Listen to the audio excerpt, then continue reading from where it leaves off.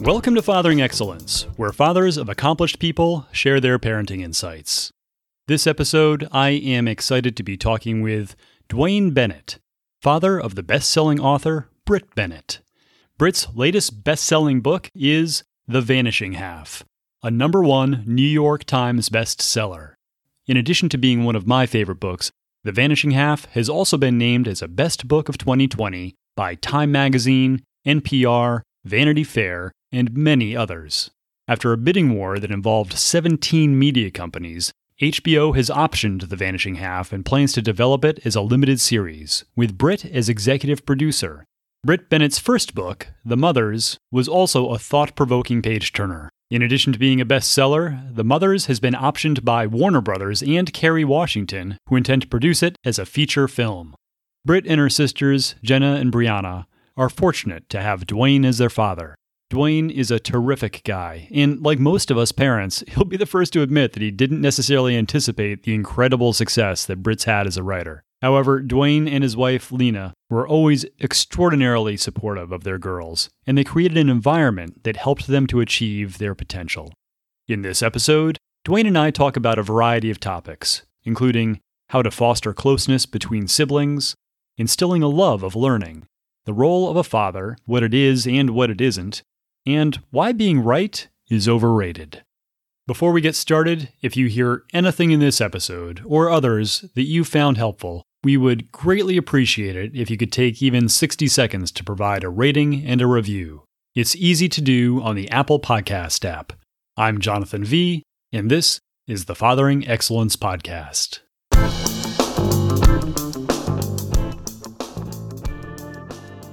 Your daughter Brit is an amazing writer. In addition to her essays at a very young age, she's also written 2 novels, The Mothers and The Vanishing Half, both of which were bestsellers on the New York Times list. The Mothers is being adapted into a feature film starring Kerry Washington, and there was a bidding war recently for the rights to adapt The Vanishing Half, which HBO just won. Just incredible success. But was there a point along this journey where you felt like, wow, Brit is really on her way. She could become a world-class, famous author, a literary star?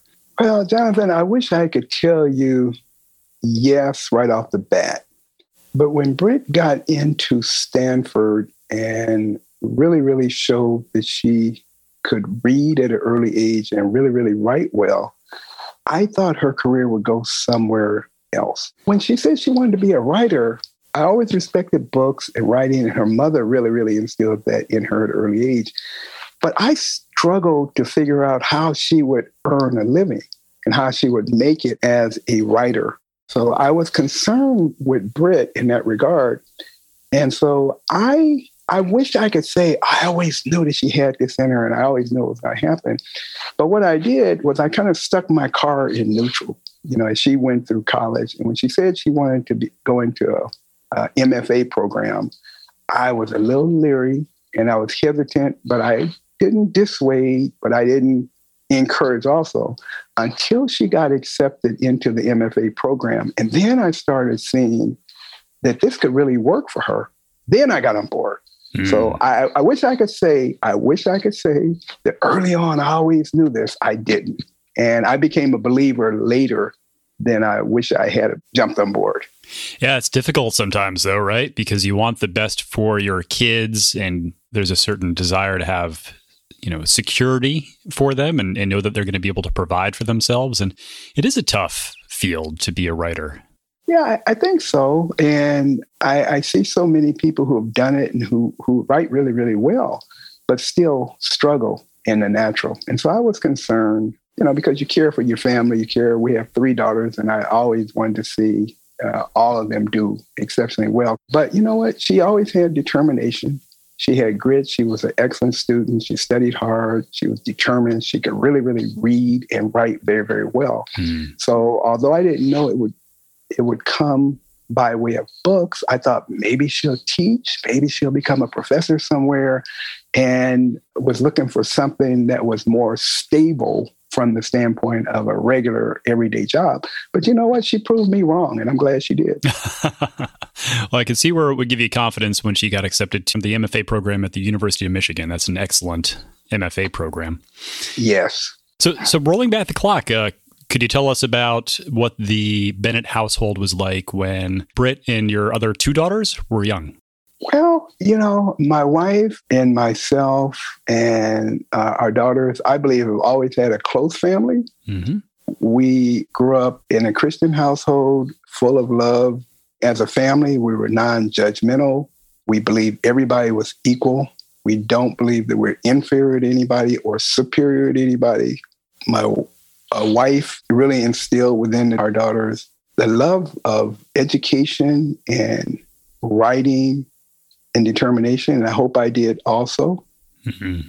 But I think that as a family, I think we functioned well. We didn't have any challenges with any of our daughters at all. Not because we were perfect, but for some reason, we just kept peace and calm in the household. Mm-hmm. And I think that attributed to their success. You mentioned you and your wife instilled a love of learning. How do you do that? Well, in particular, my wife really, really worked with all the daughters during the school years. I did also, but my wife, Lena, she read to the daughters. Particularly Britt, she picked up reading really, really fast. And they all were diligent in terms of their studies. And, I think because of the way my wife and I were raised, she's from Louisiana and she grew up poor, and I'm from South Central LA and I grew up poor. And both of us realized the benefit of education, as a way out and as a way to make it and as a way to, make a better society for ourselves as well as others. Really, really strong in the civil rights movement, really, really believed in civil rights, and saw education as a means to end. So we emphasized it in the house, and all of our daughters picked it up and ran with it. So you would talk about that with your daughters not infrequently, about the importance and the value of education? We would certainly do that. And I think we exemplified it because they saw Lena work hard, and they saw me work hard, and they saw us read, and they saw us write, and they saw us determined to make it. And I think that served as a type of role model for all of them. Mm. What line of work were you and your wife in? Well, my wife started in a very interesting way. We all have some law enforcement background. My wife started out working with the FBI as a fingerprint technician. Then she went to work for our county sheriff's department and stayed there examining fingerprints and helping law enforcement identify people who needed to be identified through fingerprints. That's so interesting. Plus, you come across these things and you wonder, how did anybody dream up that job for a character in their book? And that provides a little bit of insight into where Britt may have thought of that career for one of her characters in The Vanishing Half. Yes, you saw that when she talked about the fingerprints. That's all from her mother. As a matter of fact, The Vanishing Half takes place as a foundation in Louisiana. That's her mother's story also. So, her mother left Louisiana at an early age to travel to Washington, D.C. to work for the FBI. And she left a small town. And so I think a lot of Britt's inspiration comes from her mother's side. Interesting. And you were in law enforcement in some capacity as well. Yeah, I'm an attorney. So my first job was as a deputy district attorney. And so I was a prosecutor. And I worked with law enforcement. And I went to a city attorney's office, became a city attorney, became general counsel. But in the context of my work and as an attorney, I represented police departments. So that's where that connection is. Gotcha. I imagine both you and your wife were busy. How did you approach your work-life balance? Well, work-life balance is very important to me, and it was to Lena also. And at one point, we both worked outside the house. And when our middle daughter was born, she had some health challenges. And as a father, I did not, and I do not believe in the notion that the man controls the house and the man is the head, and so you do everything the man says. We didn't run a household like that. We were equal in our household. And so when my middle daughter had a little bit of challenge at daycare, we decided that one of us had to stay home or should stay home with the children, and the one who made the most money should, keep working outside. And so we ultimately did that, and really, I think set them on a path that encouraged their educational success and that helped them grow up to be fine young ladies. Mm-hmm. At the same time, I did my part as best I could to basically support the family and make sure everything was good. But I think that as a whole, there were times when both of us worked outside the house, and there were times when only one of us worked outside the house. But I think as a whole, we were able to demonstrate a love for family, a love for each other, a feeling of equality, and a feeling of security, so that everybody felt that the work-life balance was appropriate and that we were a family that could function without drama. So it sounds like a very peaceful household that you've managed to cultivate. Any advice to fathers on how to approach establishing that kind of tranquility within their own households? Well, as Black parents and as a Black man, Black men get a bad rap as fathers. And we're not bad fathers. And there are some tremendous and some great fathers who are African Americans. And I think that, first of all, you have to be secure in yourself so that you don't feel that you have the responsibility to be a lord of your household. I never had that. I never went around talking about being the head of the house. I never felt it necessary to talk about I'm the head of the house and you do what I say, because I don't believe in it. I believe that marriage is an equality. And I think that the wife and the husband are co-equals in the household. And it should be that. I understand that there has to be a role, that everybody has a role and everybody has a responsibility. But as a father, that's my responsibility is not to lord it over my children and lord it over my wife and act like I'm some king of a castle where everybody just does what I say. And so I never approached fatherhood like that. Having 3 daughters, I love my daughters with all my heart. I die for my daughters and I sacrifice my life for them. Even now, I'm just working for them. I'm not working for myself anymore. Mm-hmm. But I think that as a father, it's my responsibility, if you say I have a role, to put them first, to make sure that I cover the family from the standpoint of security, protection, mentoring. But I don't lord fatherhood over my wife, and I don't lord husbandry over my wife and fatherhood over my children. Mm-hmm. So I think that, where fathers are secure, they can be excellent mentors. They can put their families first. They can love the family. They can provide positive role models and, just be that parent that we all want and the parent that we all need. In the example you provided earlier, where you needed to make a choice about which spouse should stay home, you and your wife had a good dialogue about that and came to a conclusion. Was that a habit that the two of you had when faced with big decisions? Did you typically find time to confer, to discuss how to approach things together? No, we always discuss things, and we still do. I just don't, I don't feel adequate enough to run the life of my wife and run the life of my children. I think that it's a collaboration, and if the family is going to function best, you have to have great communication. Yeah. And I've done some stupid things. Don't join the club.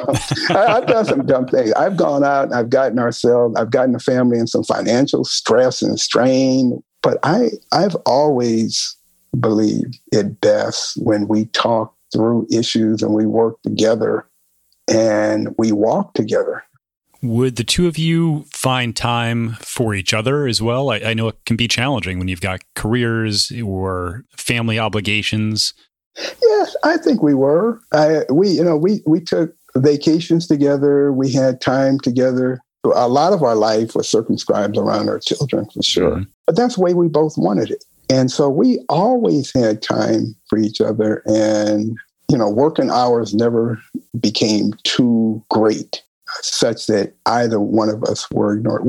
Both of us were busy, doing something. We're always busy doing something, but we always had time to come together. But we had plenty of time together. And now that I'm retired, she probably thinks I have too much time. She's retired and I'm retired, so I don't know. So we've had plenty of time to nurture our relationship. That's good. With regards to your girls growing up, were there any certain particular expectations that you had? Chores, rules, things that were part of the Bennett household that come to mind? Well, of course, we asked them to straighten up the rooms. As a father myself, I pick up after myself. And my wife picked up after herself. And so we would trust that the daughters would pick up after themselves and straighten up the rooms. Sometimes that worked and sometimes it didn't. But I trust and pray that we showed in them how to be strong, that there is nothing that you as a woman can't do, that nobody is better than you and you're not better than anybody else, that you don't need anybody to lord their lives over you or to rule over you. You're equal with everybody. And we wanted them to make sure that they achieve their goals, regardless of what anybody else said. Do you recall any times where one of your daughters experienced some struggles where you needed to coach them through that situation? Yes. And that's an ongoing challenge because those struggles come all the time. Yeah. And I think that what my wife and I have both tried to do is be as supportive as we could be. And my wife, it's interesting, being married because she can see things that I can't see. I have certain limitations. As a father, I can see certain things and there are certain things I can't see. And I'm linear in my thinking. So I am more of a problem solver. It's just by nature. My nature is to try to solve a problem quickly, right? But my wife has another side where she can see a lot farther than I can. And she can anticipate things I can't. And I have to go to her a lot of time to ask her how the daughter is doing. And she'll know. She can sense that there's something not right. And it just goes right by me. I don't see it. I don't see it. She can see it. And that's why I think we work well together. Can you think of an example, a time when that may have happened? Yes, I can think of one right now. And it's very personal, but it was a trying time for one of our daughters. And it was difficult for all of us. It was difficult for the whole family because when one of us hurts, all of us do. And my wife saw it before I did. She recognized it was going to be a challenge before I did. And I guess I try to be optimistic. As a person, I just try to see the best in everybody. And so I don't want to think that anything's wrong with a situation. I always want to give people the benefit of the doubt. And sometimes you just can't do that. And I'm learning that. It's something that I have had to learn, that even though you might think everybody's intentions are good, that's not always the case. The thing that drives me to distraction in this society and among some people is the judgment and the constant condemnation of people. If you don't think like I think, or if you don't see things the way I see, or if you don't believe the way I do, we're going to condemn you. And I can't stand that. So, as a father and my wife and I, we don't condemn any of our daughters. We don't condemn. You might make a mistake. Maybe you miss it, right? I do. And so it's not right for me to just condemn somebody and judge people for what they've done, even if they made a mistake. I mean, which one of us hasn't? We're always there. If somebody slips and somebody falls, you try to help them get up and don't condemn them to the point that they feel that they have no value or no worth and that they're so dumb or I'm so stupid, I made a mistake. I mean, we could all say that about one another. I read that you had said being right is overrated. Is that Yes. correct? And if so, could you elaborate on that? It's absolutely correct. It is overrated. I mean, people spend more time trying to convince somebody that they're right about something, and it's just overrated. I think that, it's okay. I can believe that I'm right and I'm correct about a position, and you might disagree with me. Okay, let's just walk away in love. I mean, why do I have to be right? Why do I have to spend all my time to convince you that I'm right to the point that it destroys our relationship? Yeah. I'm fond of telling people, look, let's just agree to disagree. Okay, you think it's up and I think it's down. And then we could spend time, hour after hour, just trying to convince each other that it's up, and you don't see it. And then we get into arguments and debates over nothing. Those senseless debates don't help anything. I mean, you end up getting upset with somebody just to convince somebody that you're right. Yeah. It's overrated. It's overrated. It's okay. You can disagree with me. That's okay. And oftentimes those are the people that you care about the most, right? We're not having those conversations with strangers on the street necessarily. Oftentimes it's a friend, a colleague, a spouse, a child. Yes. And, you have to let people make their own judgments and their own decisions for themselves. That's one other thing that, as a father and as a parent, I've done. And I think my wife is the same way. I mean, look, ultimately, when people tell you, if it were me, you always have to watch out for that because it's not you. If it were me, I would do this. If it were me, I try my best not to make that mistake. Although I've done it. I've made a mistake a whole bunch of times telling people, if it were me, I'd do it this way. But you know what? I realize, and the older I get, I realize, it's not you, Dwayne. It's not you. And allow them to live their lives, whether it's your life or whether it's what you think is correct or not. It's their life and it's their decision. And you have to allow them to make that decision and live their life. Now, you can help them. You can show them, as a parent, my role is to show, a different side of it. And as a lawyer, I might see something different than you see. And maybe I just want to make sure that you understand these ramifications and this is an issue and this is the issue. Now, once I explain that to you or once I demonstrate that to you, okay, you have to make your call. Mm-hmm. You have to make your call. You have to live your life. It's not up to me to condemn you because you don't agree with me. And just like I tell people all the time, and like somebody once told me, I can explain it to you, but I can't understand it for you. So you have to make your own call. It reminds me somewhat of some of the best marriage advice that I got. Sometimes it's better to be nice than to be right. Yes. And that changed my perspective. I think that I was caught in that trap that you were describing of wanting to convince my wife that I was right about something. And it might be something just absolutely unimportant. And I would get wrapped around the axle because I couldn't believe that she didn't see it my way. And who knows if I was right. I think that it helped me to reframe that, or at least to step back and think about, is this something that's important enough to spend time and strain the marriage to try to convince my wife that, she needs to believe something that I believe? Or is it better just to let it go and to be nice or just to agree to disagree? Yeah, that's how you save marriages.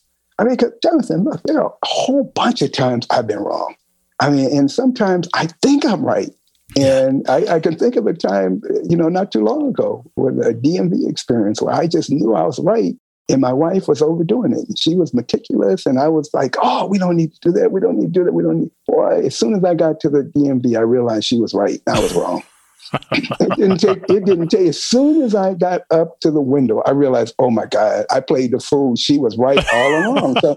So I know I'm not right all the time, and I think that trying to convince people about how right you are is overrated. I think you're wasting time, and I think a lot of times, even if you have a point that's valid, you make your point.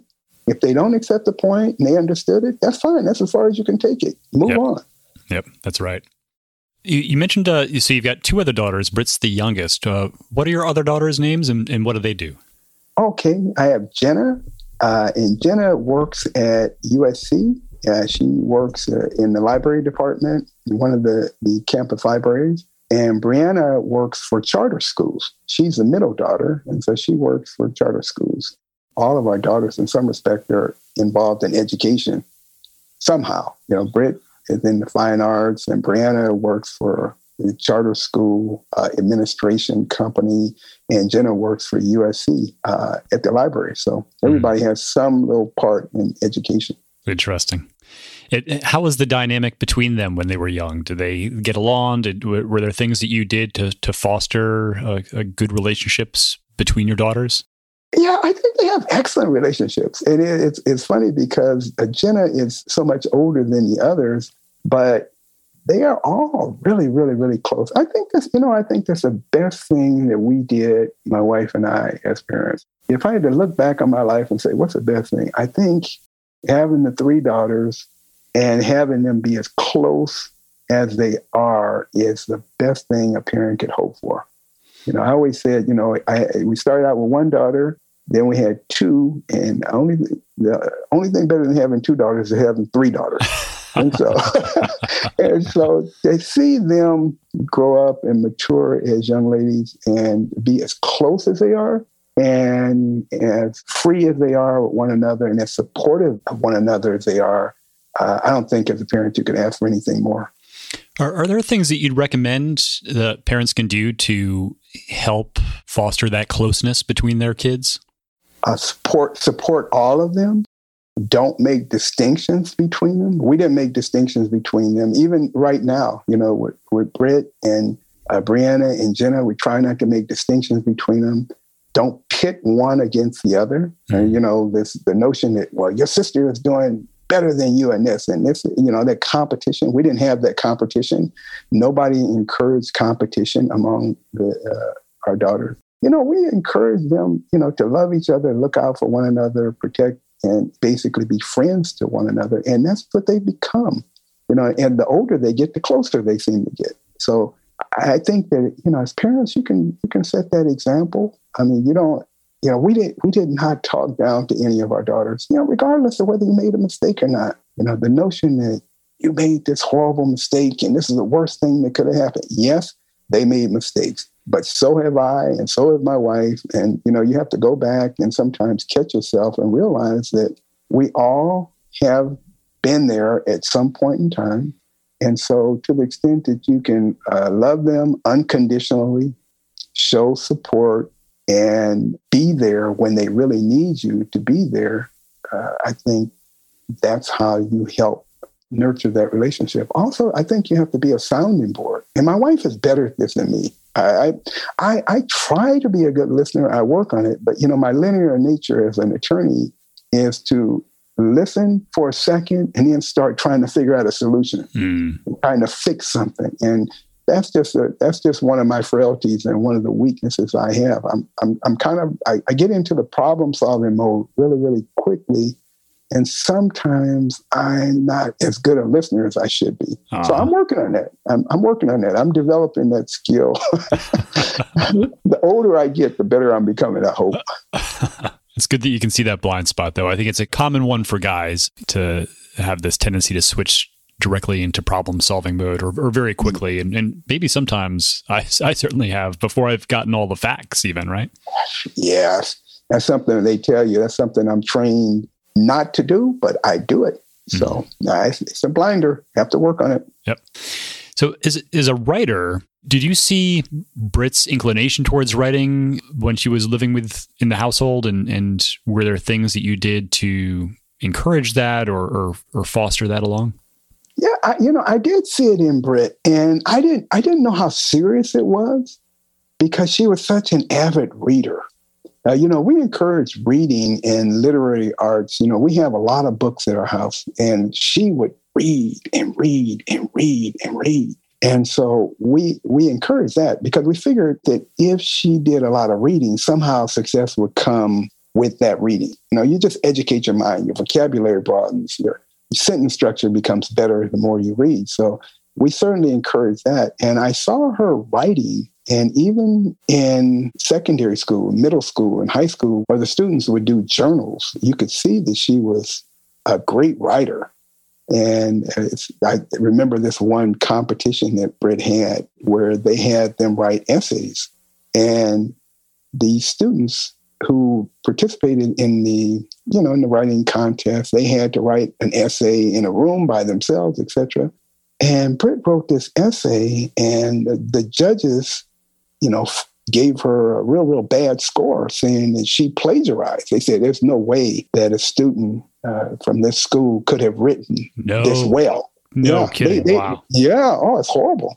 And boy, our family, just like I say, the close-knitness of our family really, really came out, because don't criticize one of the sisters. Boy, the sisters and my wife just, they were beside themselves, because it was horrible to say that she plagiarized when she didn't. She stood right in the room and she just constructed an excellent, a very, very well-written essay, and people condemned her. And the thing about it is African Americans, as Black people, a lot of times people underestimate us, and they don't think we can write. They don't think we can think, and there's no way in the world you could have written like this, but it's possible. And there are a lot of people who deserve more credit than society wants to give them credit for. We are proud Black people. We don't feel, it's like I say, we don't feel that we're less than or better than anybody. We didn't teach that in our house, that we're better than them. That we didn't teach prejudice and discrimination in our house. We love everybody. We love everybody, and we're non-judgmental towards people.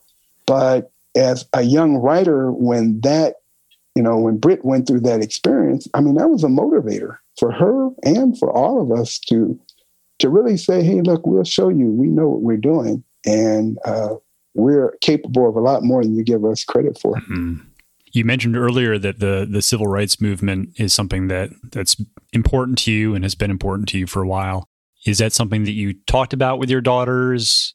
Yeah, we talk about prejudice, discrimination, racism, inequality all the time. And we did that when they were young. We had a lot of conversations about it, because we had to go through things such as Rodney King incident and some of the, like the George Floyd incident. And we, whenever we see prejudice, discrimination, and treatment towards people that is untoward, that is unjust, it evokes passion in our whole family.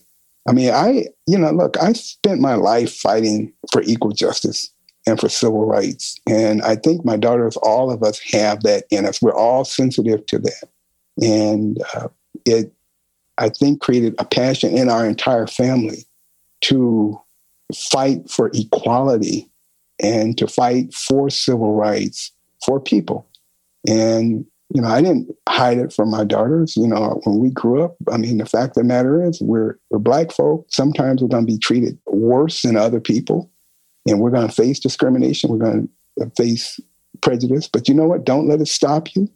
Keep going on. You're not inferior to anybody. You just keep on working at it, and we'll get through this. I understand you personally have had some difficult experiences with racism. I imagine more than one. The one that I had read about in something that Britt wrote was when you were pulled over by the police as a deputy district attorney before you had children. Would you feel comfortable telling that story?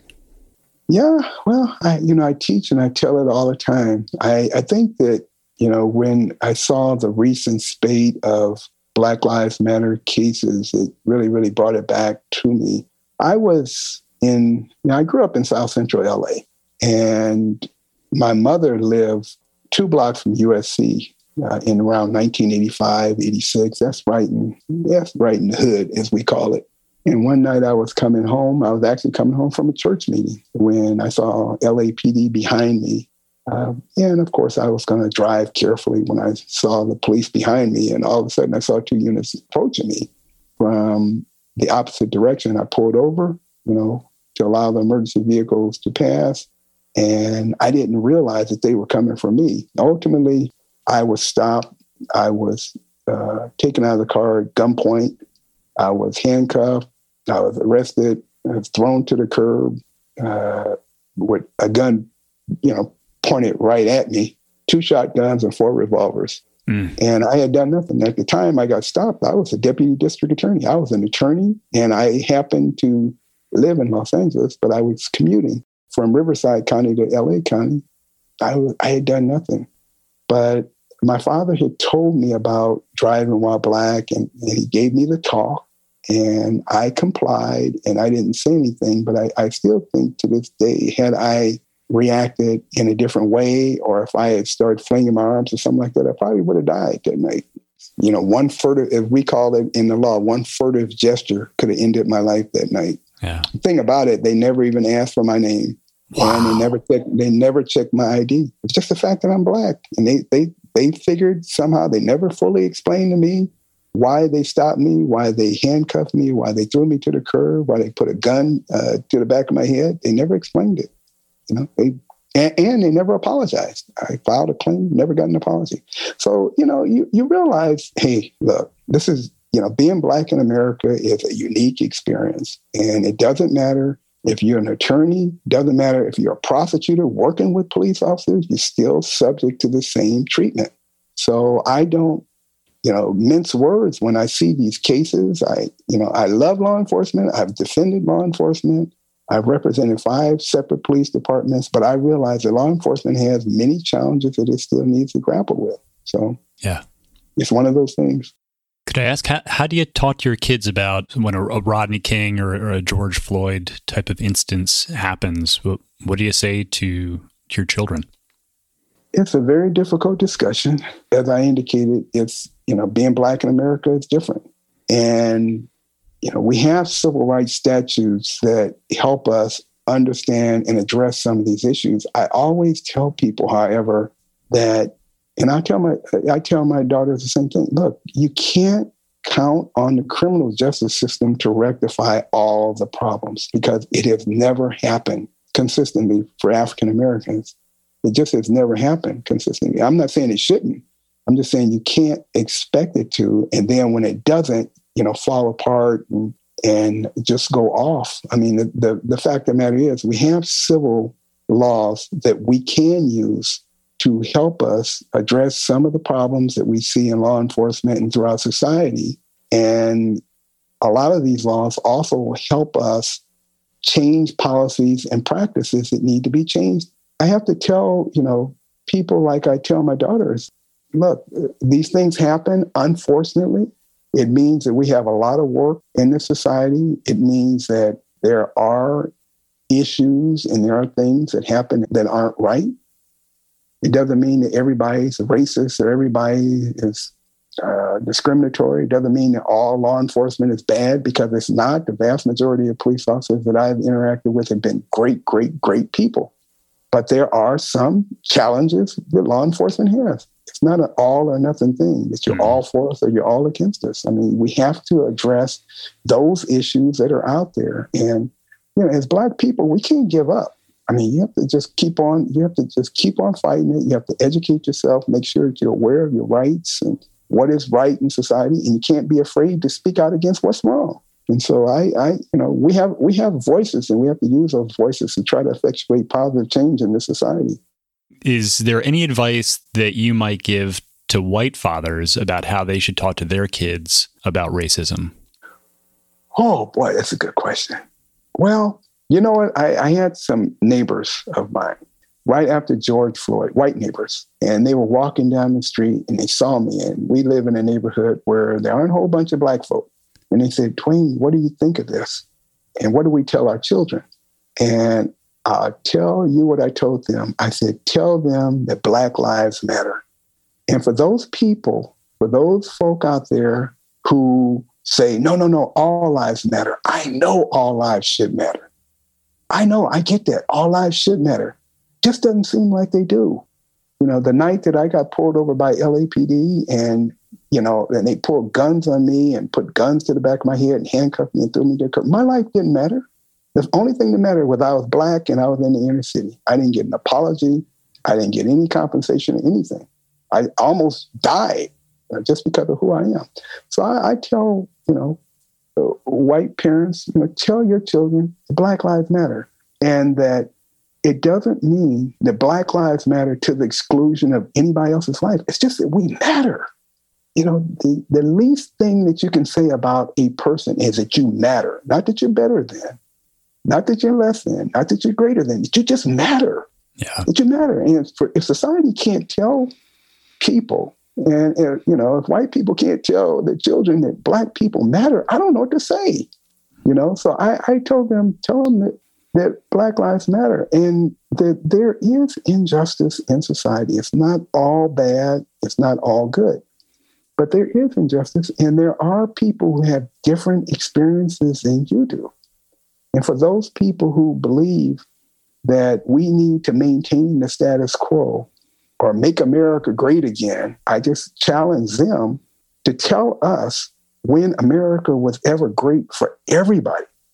Yeah, make America great again. Take us back to where we were when. What was that during Jim Crow days? Was that during the days of segregation? Was that during the Watts riots? Or when was it good for everybody? Now, America is a great idea and society is a great idea, but I think we need to keep working to perfect it so that everybody, has a right to equality and equal access and equal justice. Yeah, well said. So if you've got a few more minutes, I've just got a few closing questions. Do you have a bit more time? Sure, I'm good. Wonderful. So what are 3 words that you think your kids or your wife might use to describe your parenting style? I think they would say loving, supportive, and protective. Yeah, I think they know I give my life for them. And when they are confronted, I do everything I can to figure out a way to cover them. With the benefit of hindsight, what's something that you might have done differently as a father? I would have listened more carefully. Like, for example, in Britt's case, when she was explaining what she wanted to do in her career, I heard her, but I didn't really hear her. So she wanted to write and she wanted to be an author. And I kind of heard that and I kind of didn't. It just didn't make sense to me. But that was my naivety. I just did not understand how it would materialize for her. And it did. In hindsight, as I grow and as I mature, I realize that they have their own thoughts. They know in their own minds what they want to do. And sometimes this whole notion of, if I were you, I would do X, is not the right thing. Keep in mind that the main goal that you have as a parent is to love your family unconditionally. I think the rest of it will fall in line. Well, you are definitely an excellent father, Dwayne, and you've got some terrific daughters. Thank you very much for your time. I really, truly enjoyed our conversation. This has been fantastic. Thank you so much, Jonathan. Thank you so much, man. And thanks again for what you guys are doing. And we need more of this.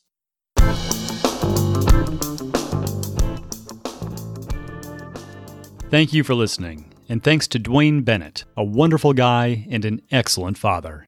As mentioned in the introduction, we would greatly appreciate it if you could help sustain the podcast by leaving a rating and even a brief review. It's particularly helpful if you can do this on the Apple Podcast app. You can also help sustain the podcast by telling a friend about it, subscribing, and following us on Instagram, Twitter, or Facebook. And feel free to reach out to us directly at info@fatheringexcellence.com, or use the contact form on our website. Most importantly, remember to spend some time today with your child. It goes by in the blink of an eye.